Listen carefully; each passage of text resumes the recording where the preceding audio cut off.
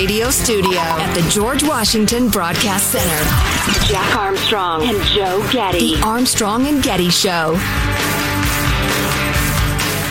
We've got some difficult days ahead. But it really doesn't matter with me now, because I've been to the mountaintop. And I don't mind. Like anybody, I would like to live a long life. Longevity has its place. But I'm not concerned about that now. I just want to do God's will.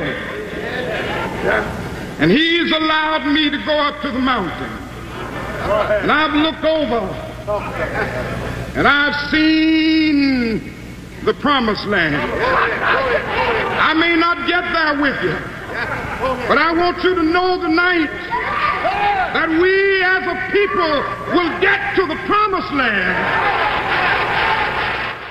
He was riffing there. He didn't want to give a speech that day, and he was tired and had just got in, and so they said, there's a lot of people here that want to see you. So he came out and gave that speech about having a long life, and it was the day before he was shot, so...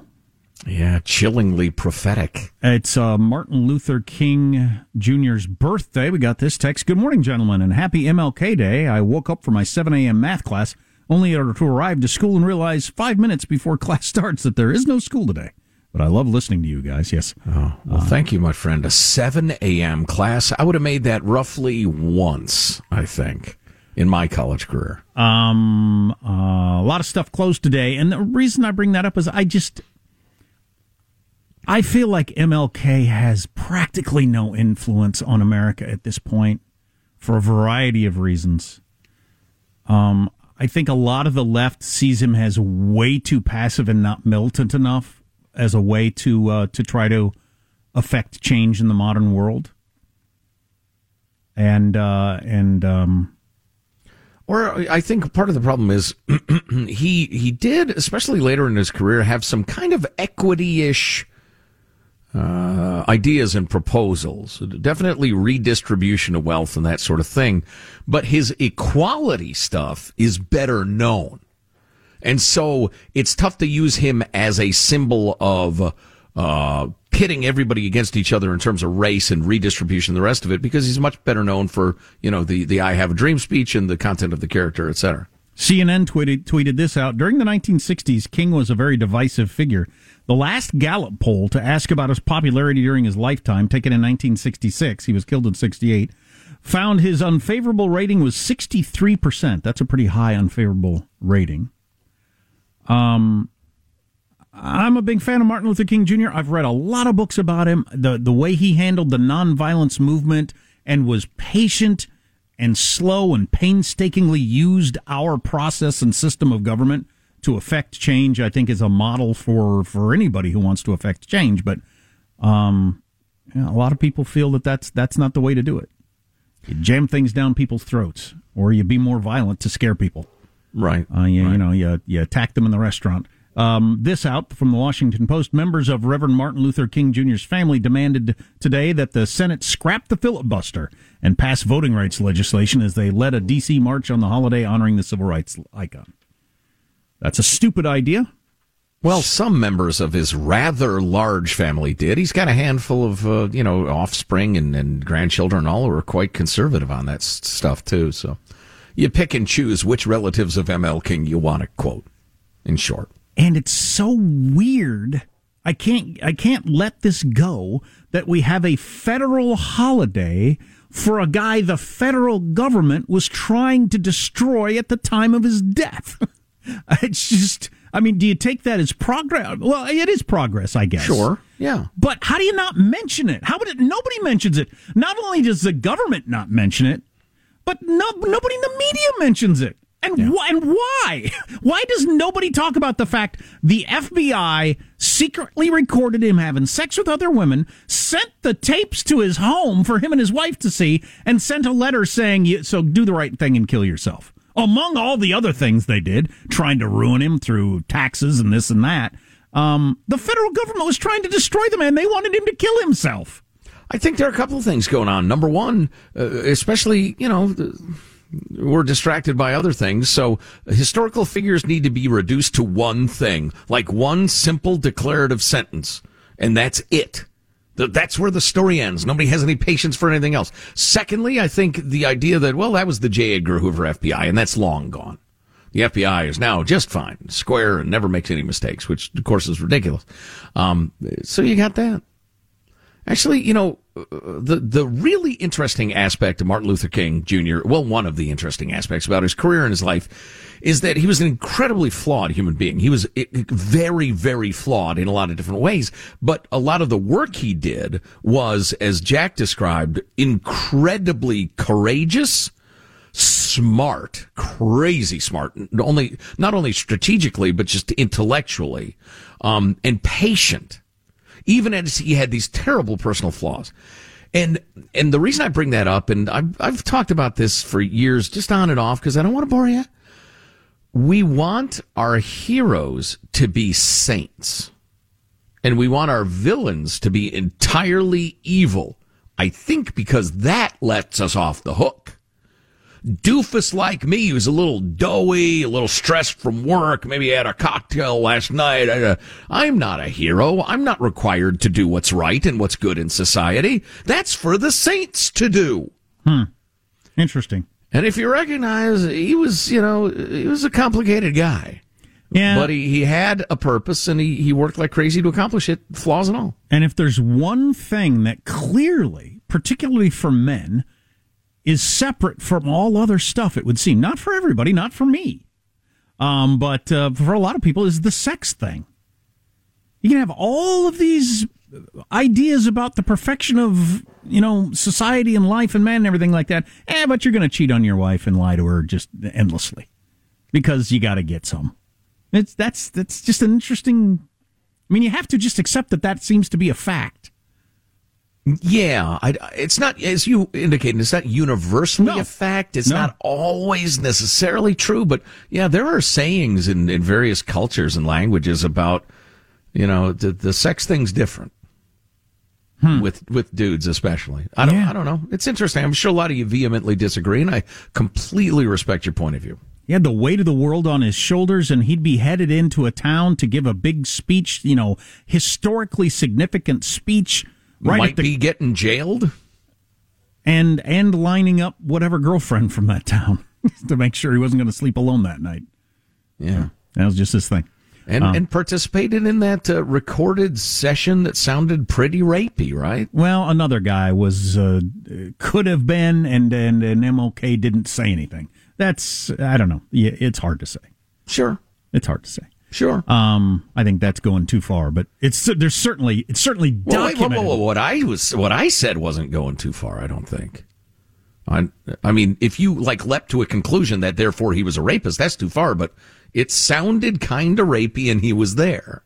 That's all I said. That's true. Okay. I wouldn't say that, but you do, because you need to bring the man down for some reason. I don't know why you're intent on this. It's part of my whole saints and regular people screen. You woke up this morning and thought one thing I'm going to do today is bring down Martin Luther King. Are you insane? Do you want another co-host? Do you have somebody else in mind? This is dangerous ground we're playing with here. Okay. Jesus. Look for my podcast, folks. I'll be doing a podcast. You can listen to the audio, by the way, that Joe was referencing. I think it's on YouTube or someplace. National Archives. I can't remember. Anyway, that's a separate topic. The fact that the U.S. government was spying on him, though, and recording his sex and all that sort of stuff for years to use it to blackmail him is just... I never can get over that. That's wild. And how more people aren't bothered by that? That's the sort of thing power does. Well, that's also, and I'm not defending it, that's the sort of thing an existential threat does. You act less and less polite and more brutal as threats grow.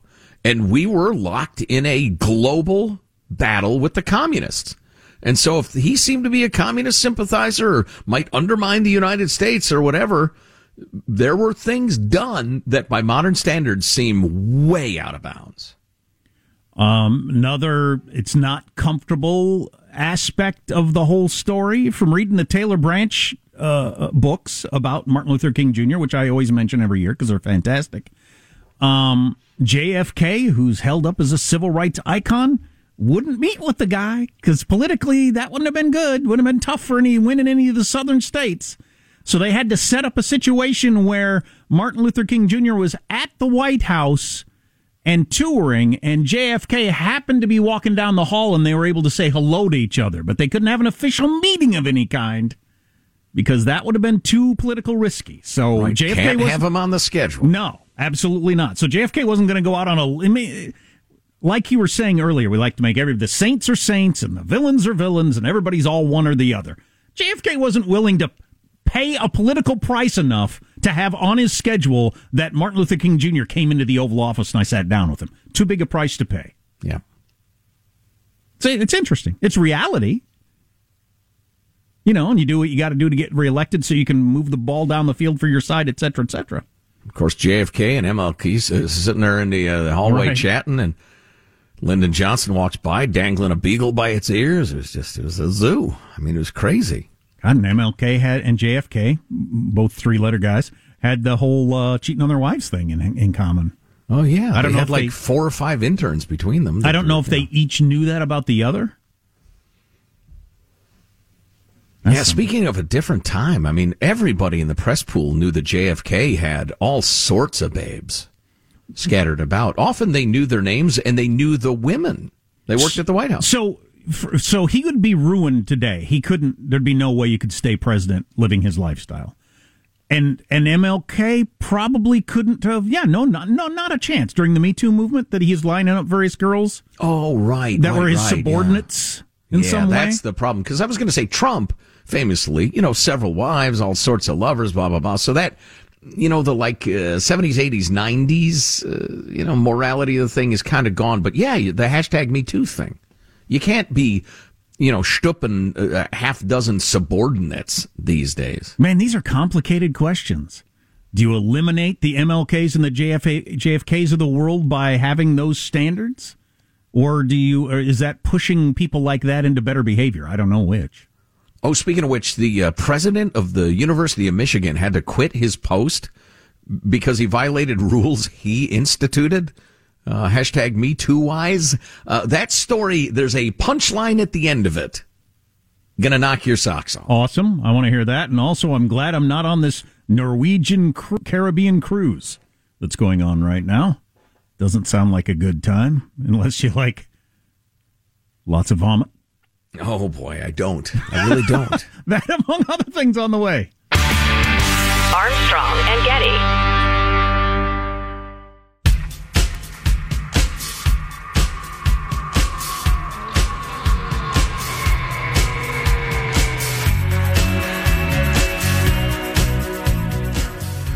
The Armstrong and Getty Show. California, we're the garbage state. Why would we pick up garbage? That's what we do. We produce garbage. That's the new motto of Gavin Newsom. The garbage state. Not the golden state, the garbage state. Yeah, looking around the Radio Ranch hood. More on that in just a second. The Super Bowl is going to stay in Los Angeles, it was announced, no matter what's happening with the COVID. So there you go. It's possible, man. The timing for this. What is the date of the Super Bowl? Oh, it's not played till February 13th. Jeez, it keeps getting later all the time. I remember when it was always in January. February 13th. Well, the Omicron, God dang it. It depends. It could be over by then, should be over by then, but it could be right in the peak of it.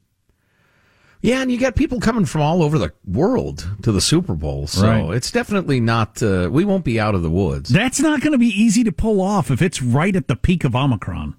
Anyway, different topic.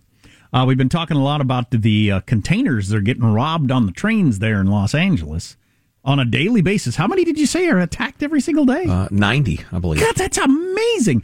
Well, and Union Pacific out with a statement saying it's because of lax crime policies. Yeah, that would make sense. Adam Carolla was talking about that the other day. It's never-ending lectures about, not outlawing plastic straws and about outlawing gas-powered lawnmowers and gender-neutral toy aisles. We're living in, essentially, Calcutta, and we're talking about gender-neutral toy toy aisles. It'd be like if your son was strung out on fentanyl and you're talking about getting him cello lessons. That is fantastic. That's good. That is really good. Let's hear a little more from him, and then we'll comment.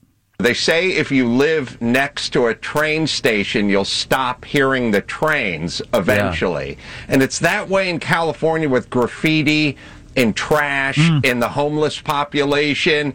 It's slow, it's gradual, but you just tune it out. Everyone here just tunes it out.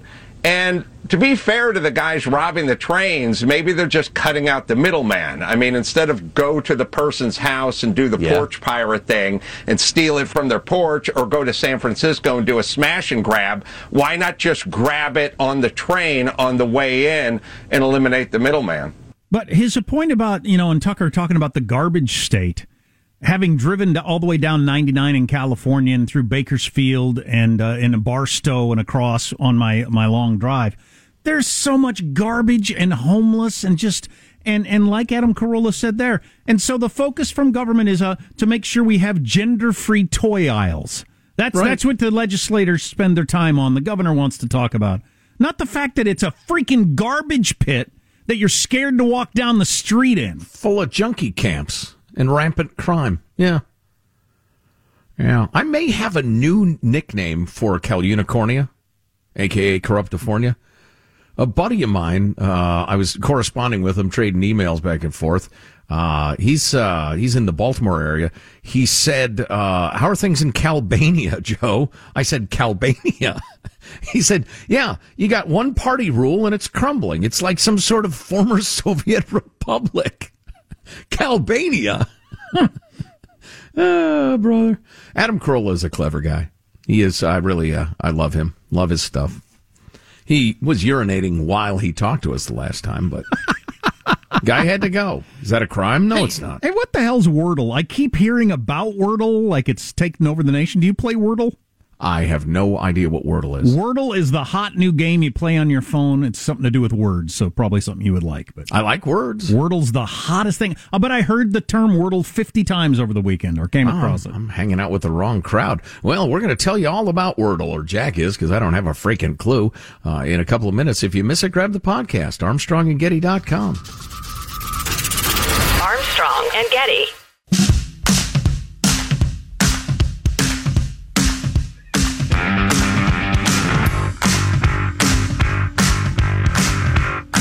The Armstrong and Getty Show.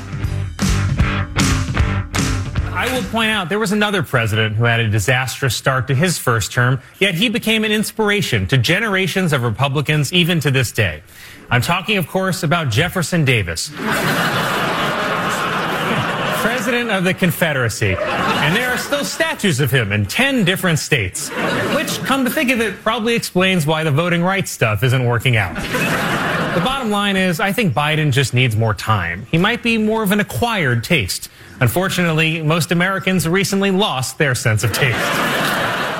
I wanted to play that because the whole going with the narrative of all Republicans are just automatically racists is so common and so flippantly done. I find it astounding. Yeah, it is. It's, I think it's probably suicidal too, eventually, because it's so divorced from reality and so ugly for Democrats. For a society, that's the problem. Well, and not just suicidal for a party or a movement. It's suicidal for the country. If we're going to just flippantly say, oh yeah, that crowd over there is racist and doing whatever they can to keep this race down, that will lead to dissolution. Yeah, it will. But think about, a Colin Jost, how much praise, how much social affirmation does he get in his crowd for saying something like that? They love him for it. He gets the warm embrace of friendship and approval of his peers and the rest of it. It's how sick they are. Crazy. So, story of note here, and coming up in just a moment, one of the best, most detailed takedowns of the federal student loan thing I've heard. I kind of like it because it backs up what I've been saying for a long time, but it's a guy who uses fancy words and he writes complete sentences, so it's very persuasive. University of Michigan, one of the great elite universities of our land, to the extent that you accept the idea of an elite university at all, just fired, their university president quit, essentially. Mark Schlissel is the guy's name. He'd been making sweet love to a subordinate, apparently. Been sending her, articles, sexy articles, and talking about travel plans, and my heart hurts, I miss you, blah, blah, blah. Did she seem to be a willing participant? Oh, yeah, 100%. Yeah, so I'm not into the whole, it's automatically a crime if there's a, what do they call it? Imbalance of power. Right. Yeah, I would agree with you completely. How many marriages or relationships have started throughout history with people that weren't exactly on the same level, ending up dating at work? Right. And that's, I appreciate you saying exactly at the same level, because in most organizations, you could arguably say, well, okay, the assistant director of regional sales is technically below the plant manager's special liaison for international markets. And even though they're like, what? I don't know what you're talking about. And depending on the organization, it can be that crazy and strict. Well, the irony is this guy, Schlissel, played a direct role in implementing the very rules that caused his removal. Last July, Board of Regents meeting, he said, there will be zero tolerance, one of our favorite phrases, for someone in a leadership position to solicit a personal or romantic relationship with someone they have supervisory authority over, a career influence over. That's exceptionally important because of the power dynamic, he said at the meeting. Meanwhile, he's got a lover who's a subordinate. So it's another one of those, I don't actually believe this crap sort of things. Hard to say. I don't know. But so this guy has been forced to resign. Here's the punchline I promised you. Now, I've never been a university president. I don't know how much is involved. Even at the School of Hard Knocks? I think I was barely a dean. I think, you show up, the professors show up, everybody teaches classes. Once in a while, you got to deal with them. His base salary, $927,000 a year. Whoa! Holy crap. And that's a completely different salary, by the way, if you're going to get a pension for the rest of your life, which I'm sure he is. Yeah. Wow. 900. Plus, I'll bet he gets housing in a car. Oh, yeah. Travel allowance and all sorts of stuff like that. And apparently all the hot underlings you can have the energy for. Apparently so. Yeah, it's a good gig if you can get it. So the fact that he makes easily with benefits and the rest of the spiffs we were talking about, easily $1 million a year more, factors into the next story. And it is a great piece I came across from Neil McCluskey, who is a Cato guy, or he was. I'm not sure if he's with him anymore. But anyway, he writes, when I began working at the Cato Institute many moons ago, my focus was on elementary and secondary education. Early on, I came across a report titled The College Cost Crisis from the U.S. Committee on Education and the Workforce. The author seemed exasperated that federal student aid never caught up with skyrocketing college prices. Both kept rising. And I thought in other words, the federal student aid was always chasing the cost of education, which rose faster. But as I pursued this possibility further, I was informed, not always politely, that this had been, I thought the likely reason was pretty obvious. Aid enables colleges to raise those prices.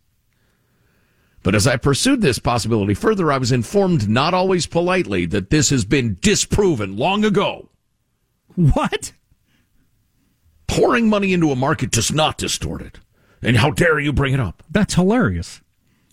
It turned out that no, this has not been disproven. In fact, there is substantial empirical evidence that federal student aid fuels the ivory tower's infamous price inflation, including roughly a doubling in inflation-adjusted terms of sticker prices between 1991 and 2021. Doubled. It also makes logical sense. If you give loads of people easy money to pay for one thing, the price of that thing will rise as people demand more of it and with greater bells and whistles. Now, he doesn't get into this quite as specifically as I would like, but I appreciate the bells and whistles thing. Here's the situation. I say this having sent 3 kids through university education, college/university, quite recently. You have, for instance, affluent kids and foreign nationals, particularly Chinese nationals, who are paying the full cost or damn near it. The sticker price, which is so freaking high, you got to be rich to afford it, right? And then you have a bunch of more middle class, working class, even upper middle class kids who are getting subsidies, getting aid, getting federal student loans, stuff like that. So they don't pay that giant rate. But wait a minute. They kind of do. They just get a lot of help. And yeah, there are some schools that'll cut the cost for various people and all, but a lot of it totals up to that super high cost. How do you justify that super high cost to the foreign nationals and the affluent people? Well, you have great dorms with great food. You got fabulous gyms. Yeah. I remember when USA Today featured my local college and its dorms, which are like 5-star hotels, they said. I've never been inside them, but they look like it from the outside. Or just really nice apartments. Well, anyway, so you elevate it. You elevate the living experience or the luxury of the damn thing to get those full boat payers satisfied and to attract them to your college. But then the poorer kids are paying that nut too eventually, one way or the other. Somebody's paying it. Right.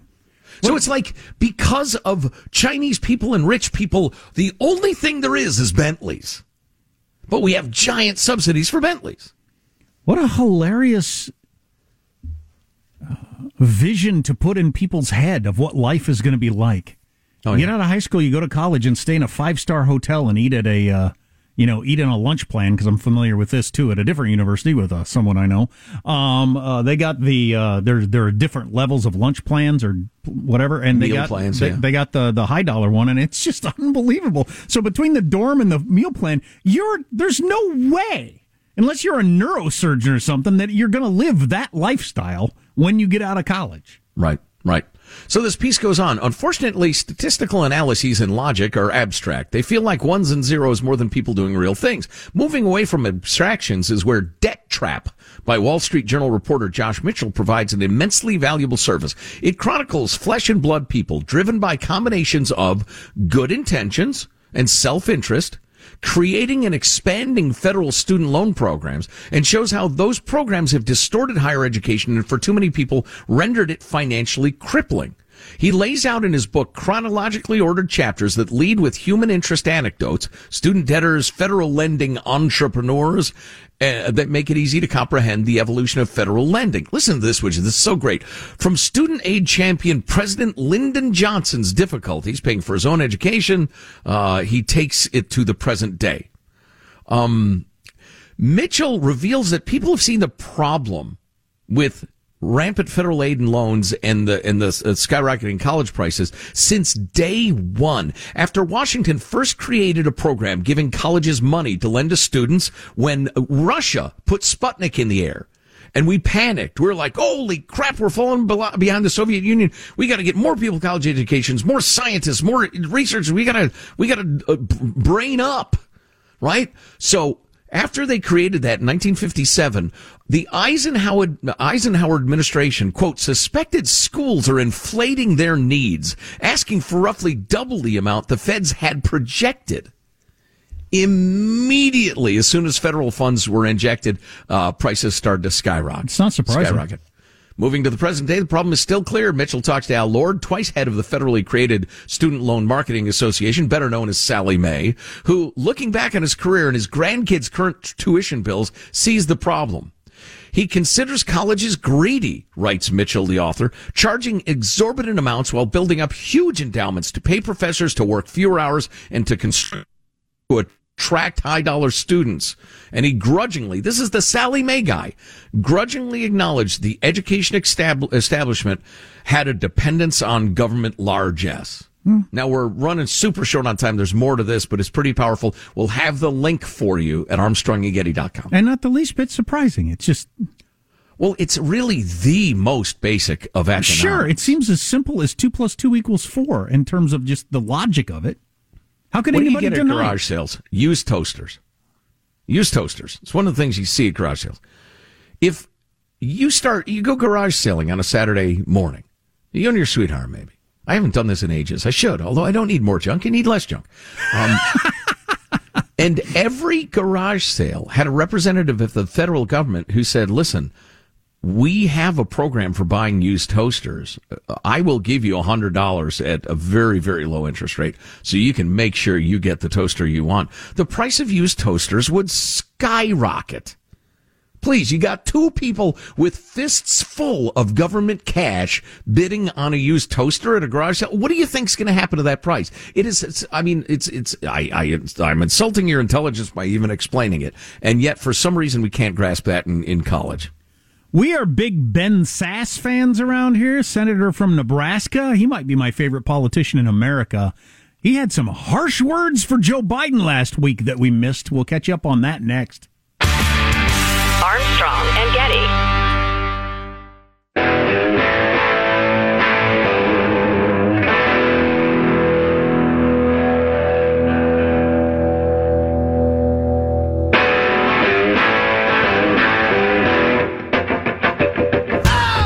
The Armstrong and Getty Show.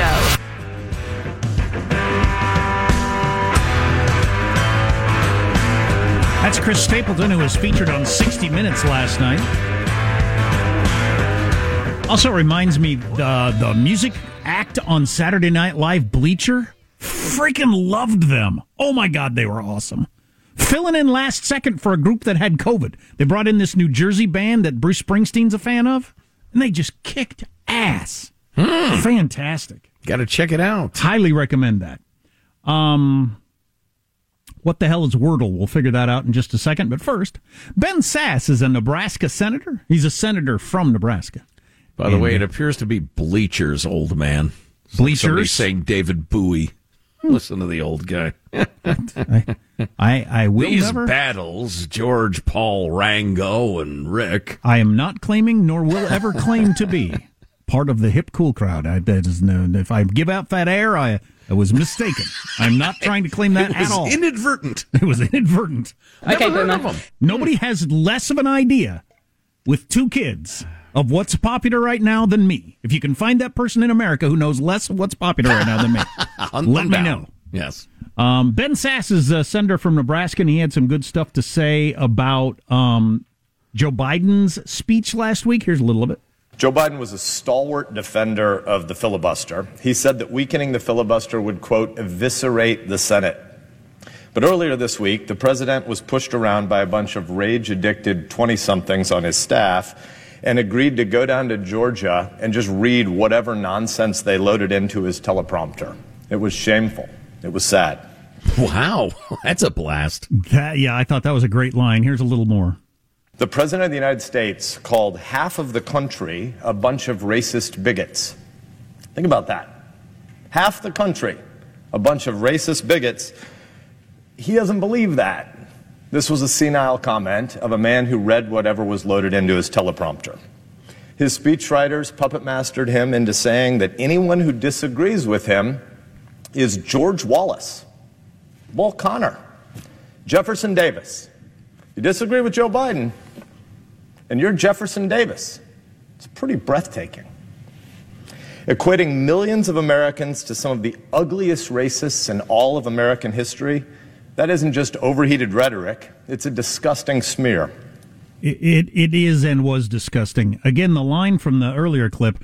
Earlier this week, the president was pushed around by a bunch of rage-addicted 20-somethings on his staff and agreed to go down to Georgia and just read whatever nonsense they loaded into his teleprompter. It was shameful and sad. Wow. And I think that is what happened. I do think that's what's happened. I don't know. Is that who Joe Biden always was? Or has he become a different person? Or is he as like Ben Sasse, just kind of suggesting that he's just so out of it. He just kind of shows up and other people write the speeches. And yeah, well, I don't think Joe Biden's sharp enough to resist if the rage-addicted 20-somethings tell him, look, Grandpa Joe, these days, to get anybody's attention, you got to go way over the top. You got to be just hyperbolic as hell. And politicians, they're like reptiles anyway. They'll do whatever, gains them what they're looking for. I have been reminded, though, This is the guy that said during the 2012 presidential election about the really controversial ticket of Mitt Romney and Paul Ryan. I mean, can you get more moderate than that? They're going to put you all back in chains, he said to a group of a black audience. Yeah.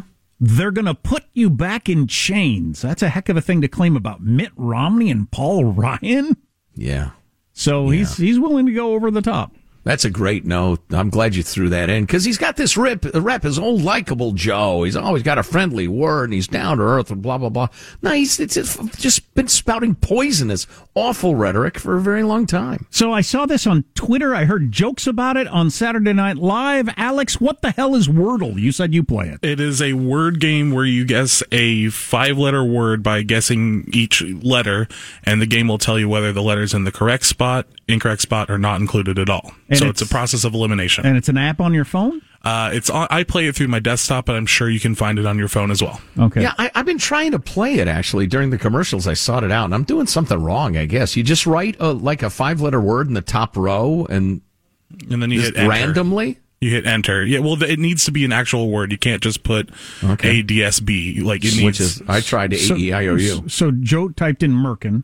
Oh, boy. That's a 6-letter word, I believe. It is. Michael's always working the Merkin desk. Google it. It's a 5-letter word, a process of elimination, but the big thing is everybody tweets about it. They put out what they got correct, but they don't share what word it is because it's the same word every day. Okay. For everybody. Okay, so that's why everybody's tweeting it and that sort of stuff. Yeah. Okay, gotcha. All right. Well, that's all I need to know about it. I don't have time for these sorts of... I do not have moments to kill. I suppose at some point in my life I may once again need to fill moments of boredom, but that is not an issue that I have had for quite some time and certainly didn't have this weekend. Well, that was a little condescending. Those of us who enjoy a challenging word game to keep our minds sharp, how dare you, sir? How dare you? Are you just reading whatever your rage-addicted staffers put in front of your senile eyes? I got time for getting meals together for my kids, then cleaning up the meals, then doing the laundry, then getting them to bed, then checking on their homework, then me getting ready for work. That's what I got time for. Period. Armstrong and Getty.